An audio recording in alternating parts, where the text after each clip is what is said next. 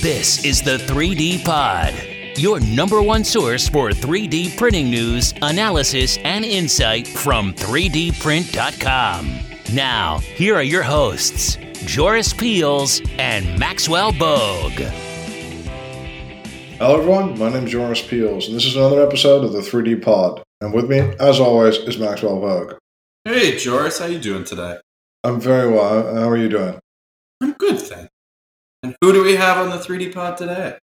Well, we've got Enrico Galino with us today. Enrico is a senior engineer at Ricoh 3D. Well, he's a materials guy, actually, materials specialist working for Ricoh. And Ricoh is, of course, a giant company that is doing a number of different things in the 3D printing realm, including, the company has an SLS system, which it introduced in 2015. It's also about to, at one point, introduce a binder jet metal system. And it also has a 3D printing service and also offers managed services and 3D printers for other people to clients. So it's a kind of very multi-strategy approach to 3D printing. So we'd love to hear much more about it. And welcome on the show, Enrico. Hi, Joris. Thank you very much for having me today. Really nice to be on this podcast today, and really exciting to share more about what we do at Ricoh in the additive manufacturing space. It's really exciting, I think, for large companies such as Ricoh coming in. I mean, for a really long time, Ricoh made print heads for other people making 3D printers and additives. So they had an important role, but kind of like an unsung one. And then they came into the market, on a very, very different fronts, right? So you explain a little bit of that, like Ricoh's engagement generally with 3D printing? Yeah, absolutely. So as you said, we started in 3D printing, obviously providing printing head to other printing manufacturing companies. But we are a manufacturing at start as a company. We manufacture all of our device, industrial printer, office printer, and web cameras, and we've been using additive manufacturing within our operation for many years, even before launching our own system. And then in 2015, we launched our selective laser sintering printers on the market, on European market, which still is a large SLS printer. You can print part with around 500 millimeter in length. One of the USP of the printer was the capability to be able to print polypropylene. We were probably the first company able to print polypropylene in SLS in a large scale. So we launched that 3D printer in 2015 on the market, and we have been selling the printer until 2019. And then at that time, we had a sort of a shift in the strategy. We stopped selling the printer, and we sort of expanded our printing service that we operate from the UK, where I'm based. And then in the last few years, some development of new hardware have accelerated. So we are currently developing, as you said, our metal binder jetting printer, and we are also working on ceramic print. So quite exciting time for the AM activities within Ricoh, and for me as a material scientist. That's cool. Yeah, I'm a huge fan of Ricoh, by the way, because I have a Ricoh GR camera, and I carry it with me every day. And it's a fantastic camera. I love how well engineered it is, actually. So that's why I have a Ricoh camera in my pocket every day. So that's my personal kind of. It's also the only the Ricoh thing I have. So, but tell us a little bit, because Ricoh is kind of a sprawling conglomerate with many divisions that. You do document management and paper printing, all that kind of stuff. Is the 3D printing, is it a separate thing? Is it a shared service for the company, or is it a kind of a strategic initiative? How does it make sense? How do you do it in such a large company to be their 3D printing unit? So.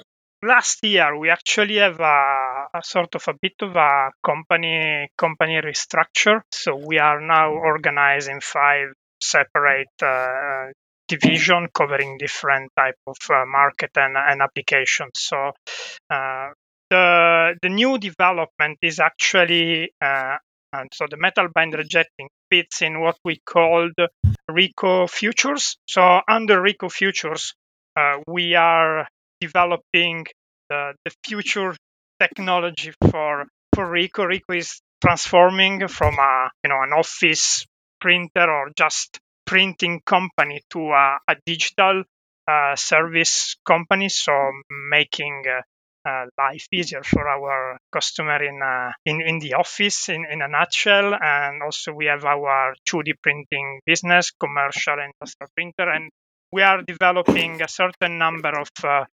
new technology that will sort of guarantee our business in the future. And we are also sort of our target is sort of led basically by the sustainability message and helping sort of our customer being more sustainable, more efficient. And so 3D printing fits under this new technology that we are developing. And we are also have some activities going on in our R&D division. So we do the early stage of the research in the R&D division, and once the technology is more mature, is transferred either in one of the subdivision or in Rico Futures. What kind of actions are you guys taking directly now on the sustainability front?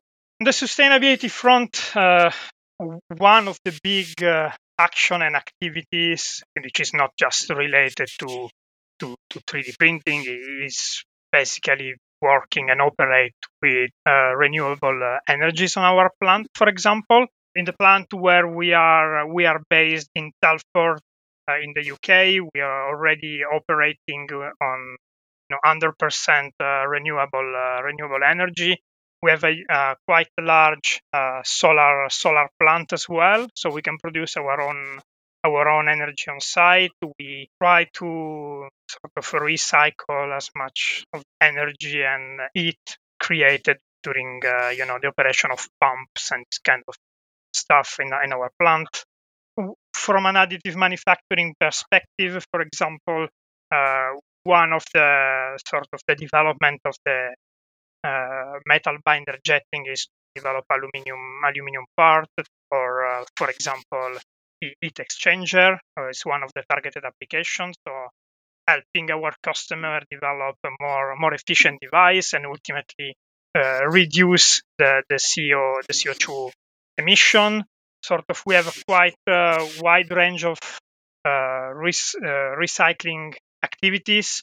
A lot of the printers, office printer we sell on the market, when they come to their sort of end of life, they come back to some of our facility. They are refurbished and put back on the market. So try to minimize what going to landfill, for example. So this is just some of the initiatives going on within Rico for sort of make our sort of world and activities and our customers' activity more sustainable. So, but is that for you guys? Is it like some kind of heal the world kind of thing, or is it like you think you need this, or you think that kind of efficiency is what the market will demand, or what's the underlying business logic for the environmental stuff? Yeah, I think it's for going forward.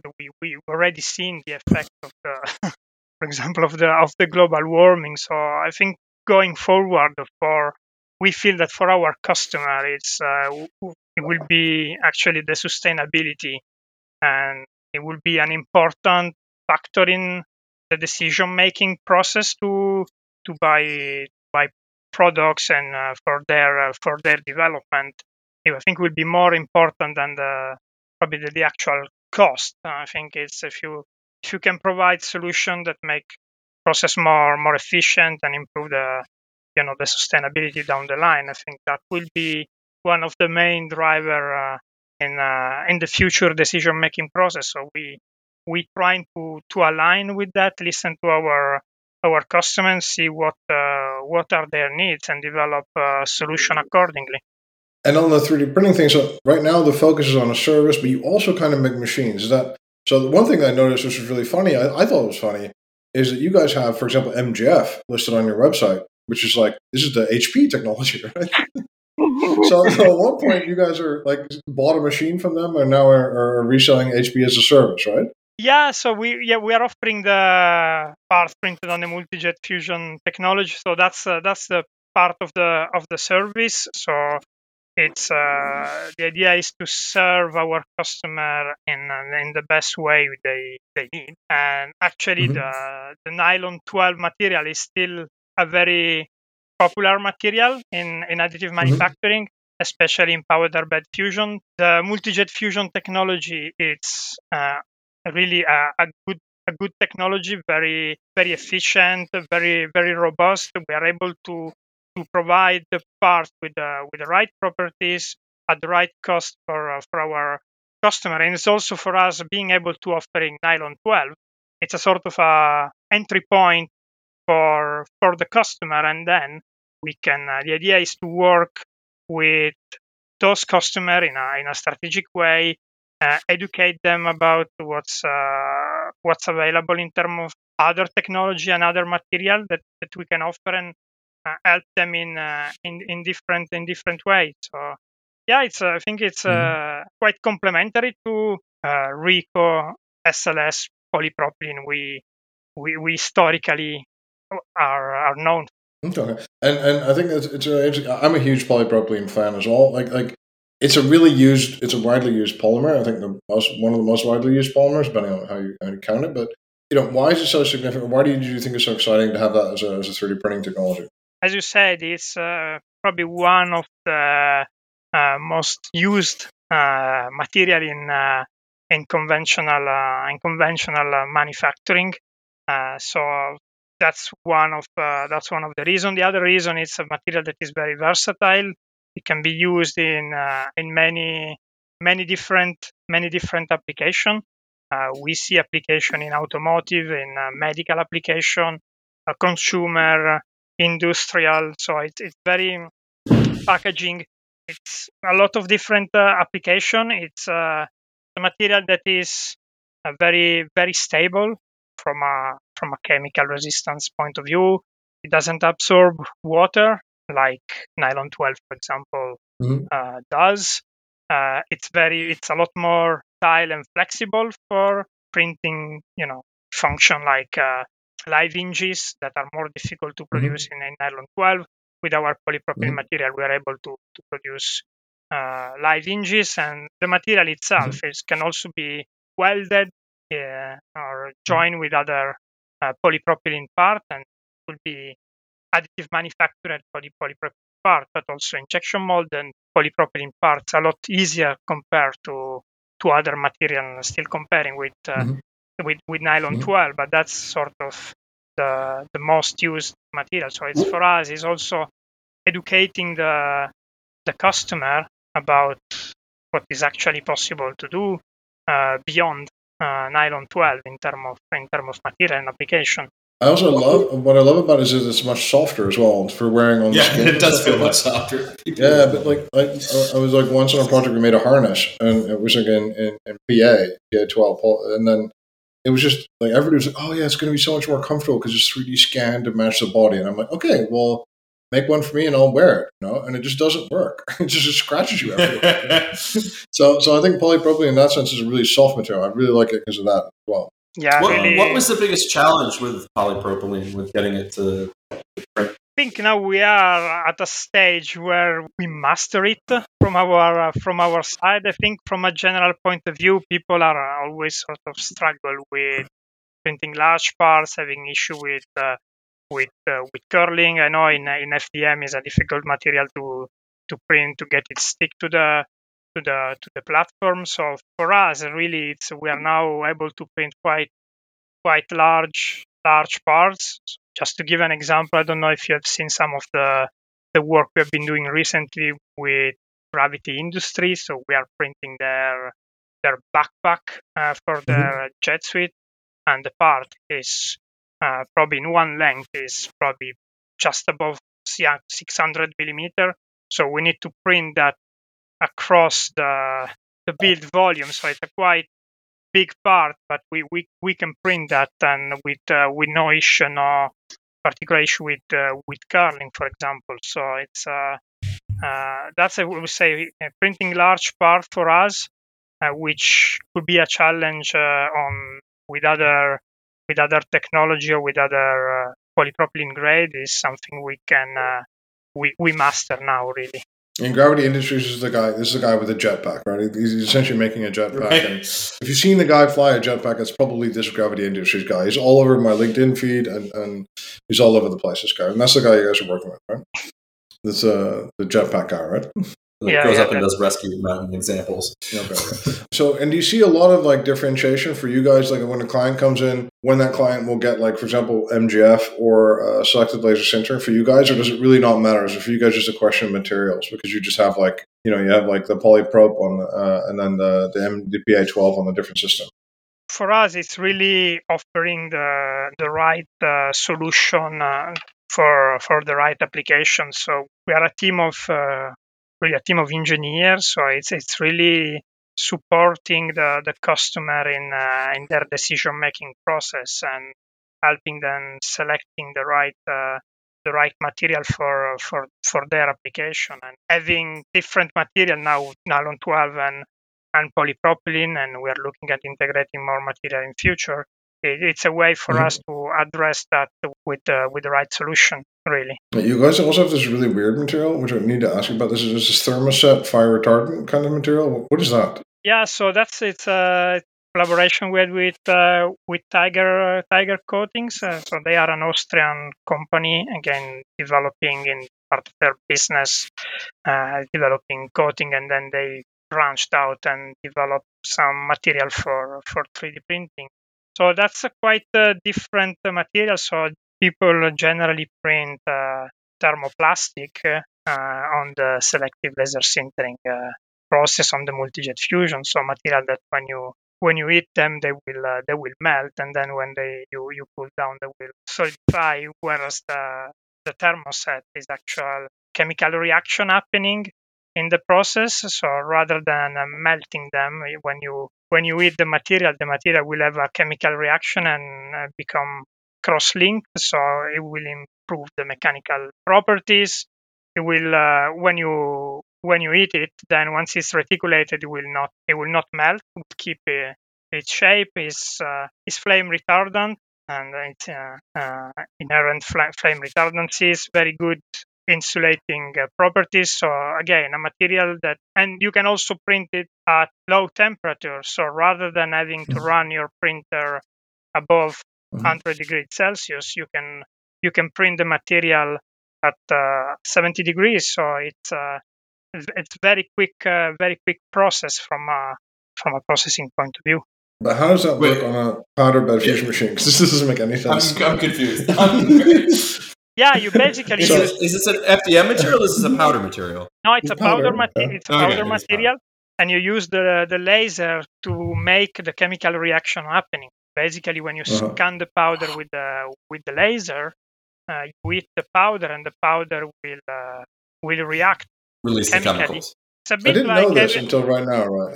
Yeah, it's a bit like imagine you have in your SLA process you have a liquid. The principle is the same, and here is a solid transition. And are there any kind of like part properties that you're getting that are really much better than powder, apart from like permeability and stuff like that, or?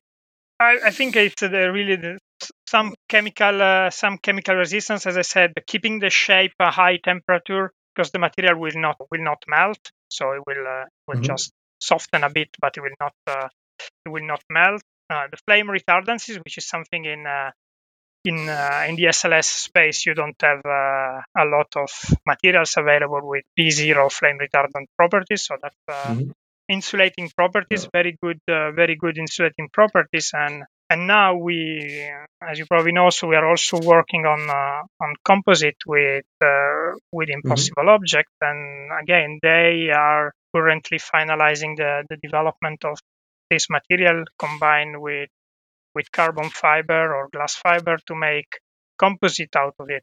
So again, that's another exciting development. And Impossible Objects, by the way, is it's a startup that has a kind of a layered carbon fiber matting kind of production technology, right? Or am I explaining that correctly? Or? Yes, correct. So it's like it's like an object. It's like a matted technology that was actually initially targeted a lot towards like aerospace components, aerospace tooling, seats, I don't know, stuff like that. But now they're looking a little bit farther afield. Why do you guys like this technology? Because it's always been like something that for a lot of people is like, oh, this is great for the military people, but like for us, why? Why do you guys like it? Several reasons. It's a process that is fast. It's based on a 2D printing process. So you print on this carbon fiber or glass fiber sheet, and you stack them, and you consolidate those parts under heat and under load. So definitely the speed, the strength of those parts, because using those fiber sheet with long fiber, you achieve incredible strength on the part. Looking at further ahead in future, the versatility of the process, because you basically can combine all sort of fiber with all sort of different thermoplastic, even thermoset powder. As long as you can create a powder that you can spread and flow, that's the key requirement. Really, you don't have to worry about sintering window like in laser sintering on this kind of stuff. As long as you can spread the powder, you'll be able to print. Scalability. As I said, it's 2D printing process, so you can potentially easy to scale up. And then really, as I said, the strength of the part it's really impressive.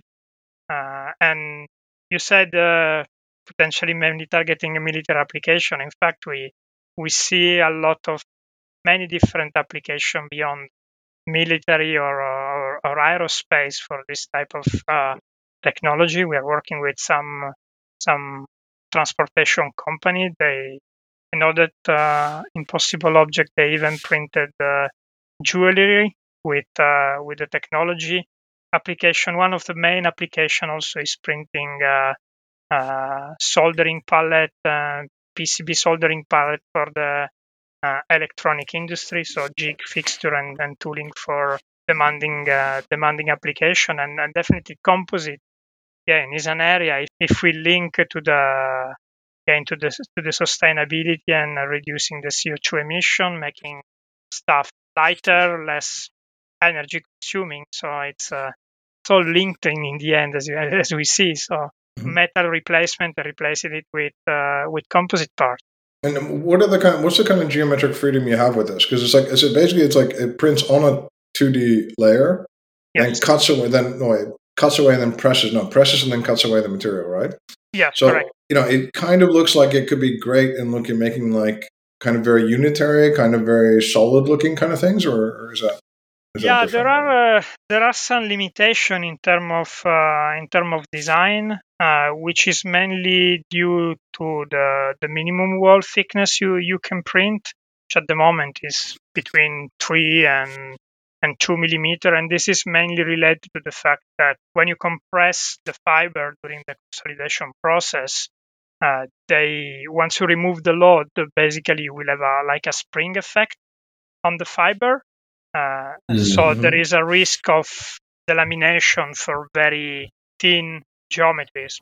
But again, the technology is still developing, and with the team at Impossible Object, we sort of like to challenge the technology and try to make push the limit of the geometry we can print. But yeah, I would say that's the main sort of limitation from a geometric point of view. But printing, on the other hand, printing quite large part, even like 280, 300 millimeter in length part, very flat with peak. It's a challenge with other technologies. Whereas for the CBAM technology from Impossible Object, it's something that is really, I would say, easy to do. having those very, very flat parts, even if they are quite large and thin. Is there a material, as a material scientist, is there a particular material that you guys are developing that you're particularly in love with right now, or think it's the greatest new thing, or something you're working on that you could talk about? Yeah, at the moment, really, the in terms of material focus is really on the aluminium for the binder jetting. It's a challenge. It's a challenging material to sinter, but historically we love the challenge. We've done it with polypropylene. Thermoset was another sort of pioneering work, and now the aluminium. It's a challenging material to sinter, but we are up for the challenge really, and we are leveraging some of our core technologies, knowledge, and skill to develop that. And aluminum, I mean, I think aluminum is really exciting because there's a lot of it. I mean, can you say which aluminum you're working on? Is that or not? It's fun to not be able to say that. At the moment, we sort of focusing on two alloys, so aluminum silicon alloys mainly for the heat exchanger application, and aluminum silicon magnesium for parts that require slightly better mechanical properties, more structural parts. So that's sort of the two alloys we are focusing on at the moment. ALMCG10 or whatever that one, right? Yeah. The one I can't pronounce. We don't have a name for it. Everything else is really short. 316. Oh, okay. Yeah, right. Now I have ALSMG10. Okay. Even the pronunciation I'm crazy is not about easy. heat exchangers. Right. I call it stupid aluminum. But that's because I hope somebody will come up with a better name for it. I just literally can't. But why can't we just come up with something like Inconel? Just call it so heat exchangers and heat sinks and stuff like that is something I'm crazy interested in this stuff, and you guys are as well. So do you expect that to be a huge market, or? Yeah, we see a lot of the application, company, in the transportation industry, automotive, aerospace as well, with drive for electrification. That's we see definitely a market there. Semiconductor and server and IT industry, definitely other applications. So yeah, definitely a lot of exciting application. But to be honest as well, we sort of showcased this a few years ago at Formnext, and then the project went sort of quiet for a bit, and we showcased it again at Formnext last year, and then we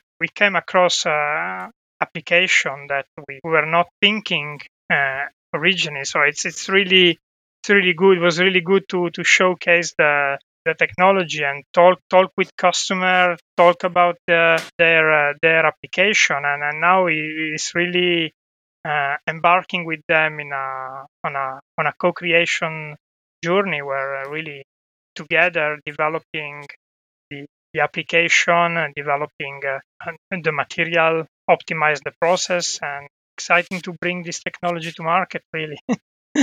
Yeah, definitely. And I assume you can't tell us what the application is. No. No, not at the moment. But that's the answer. No. Stay tuned. Watch this space. We'll stay tuned. All right, we'll watch this space. Because I think the interesting thing about heat exchangers is that so one thing I think is that theoretically, of course, we can optimize the shape. We can give shapes that other people can't do, and we could even make that like different surface textures or different kind of patterns on things that other people can't do. So I like that. But of course, wall thickness is always going to be a problem. Also, one thing that I think the Michael at Conflux explained to us is that we can give different characteristics of the part throughout the change of the material throughout the heat exchanger. So when it becomes a gas or a liquid or heats and stuff like that, we can change the heat exchanger or the heat sink throughout the thing. So that's, of course, really exciting. You can do that. It's very difficult to do that with a traditional technology. But we're also going to have to worry about like things like the wall thickness, which is like has to be really, really thick with us comparatively. Do you really see advantages for binder jet there?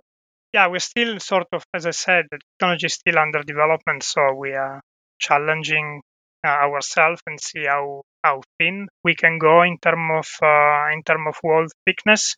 So that's still, we say, work in progress. On the other end, once you have defined a geometry that works and you have sort of developed the end-to-end and optimized the end-to-end process, then really its productivity will be really high for binder jetting. And one of the other key feature of our development is obviously in binder jetting, when you've printed your parts and created those dream parts are quite fragile, and we develop also a way to remove the powder from those complex and intricate geometry. Even if you have very very long and narrow channel, we are able to remove the powder out of those structures. So we are able to create geometries that in theory might be difficult really to create with binder jetting and the strength of the green parts you get out of the printer. Okay, that could be really good, because one of the problems is these green parts collapse under their own weight or through operator handling, right? That's like Yeah, correct. They tend to self-destruct. So, and also, this also tends to be something you don't know or can kind of predict, but don't want to know in advance. So then all of a sudden you find it very late in the process as well. So that'd be really really great step to take. Now, some people have presented BinderJet as kind of one of these solutions that can print everything. You've kind of hinted that, difficult to sinter. It's also difficult to sinter and to predict these geometries, right? So if the geometry changes, or the wall thickness, or other things, then or angles and things, then maybe the sintering parameters would change as well, right? So do you see this as really kind of something that is solvable? Or do you think that BinderJet is really, first going to be slated to be like a serial production technology rather than something that we throw a lot of different new parts at?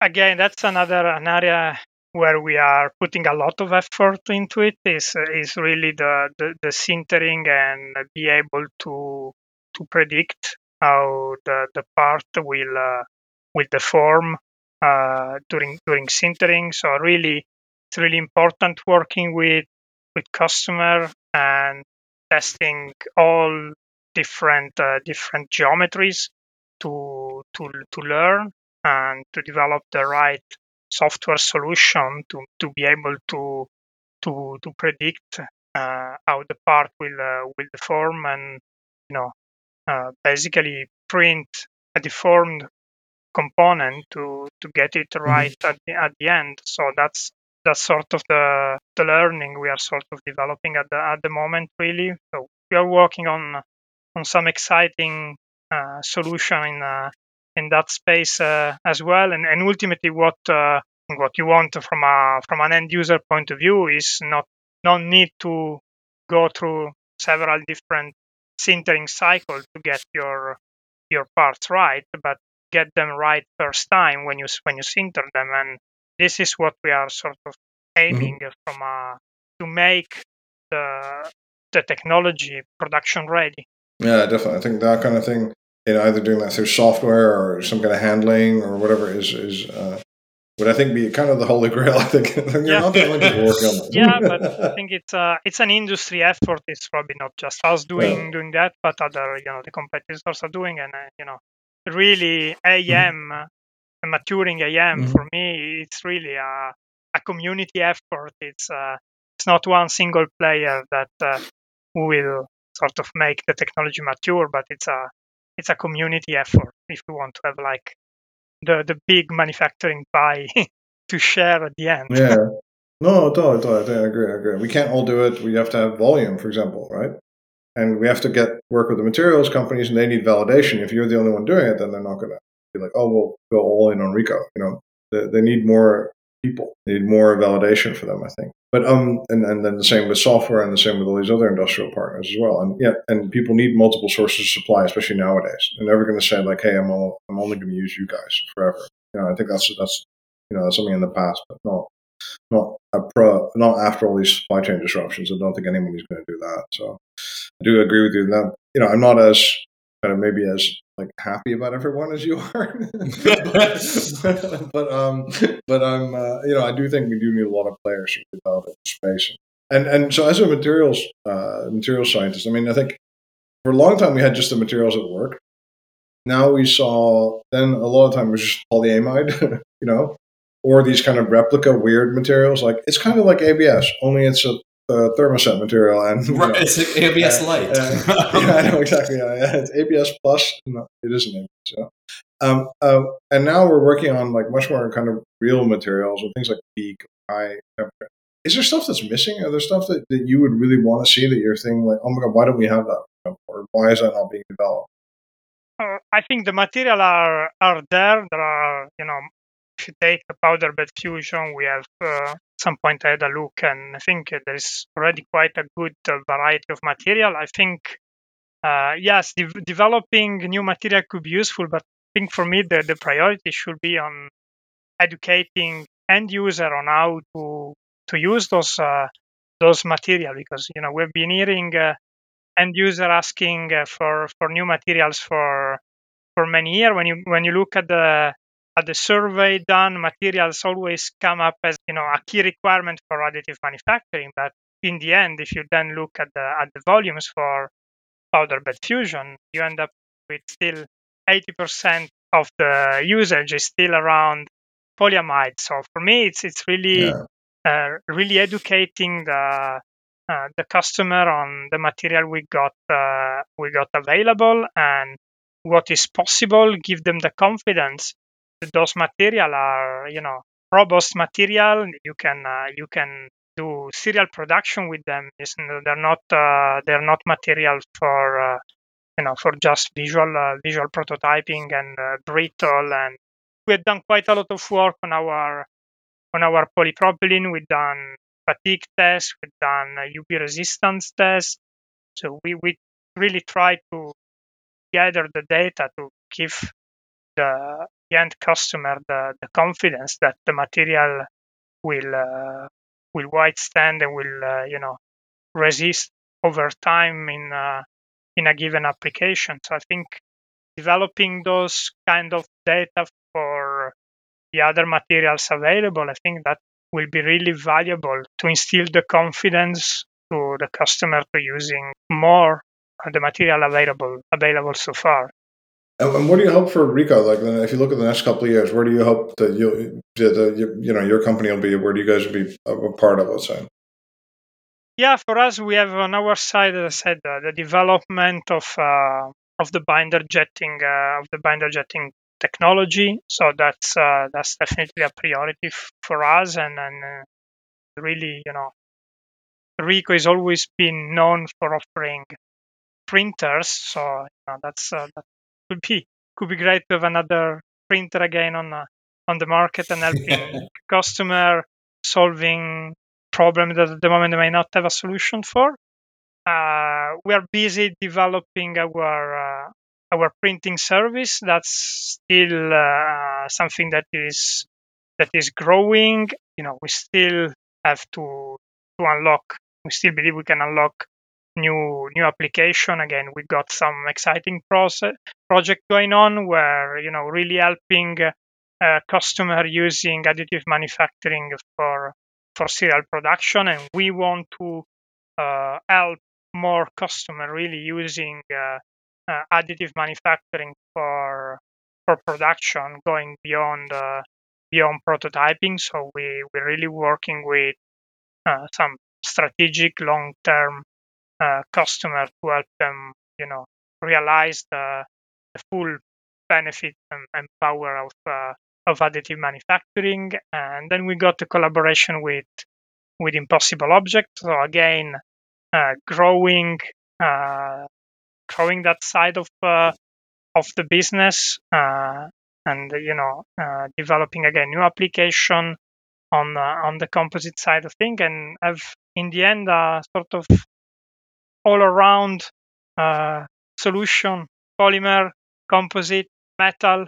We also got some development in the ceramic space. So really, and our colleagues in the US working on healthcare solutions. So we really having an all around 3D printing, additive manufacturing offering for our customer.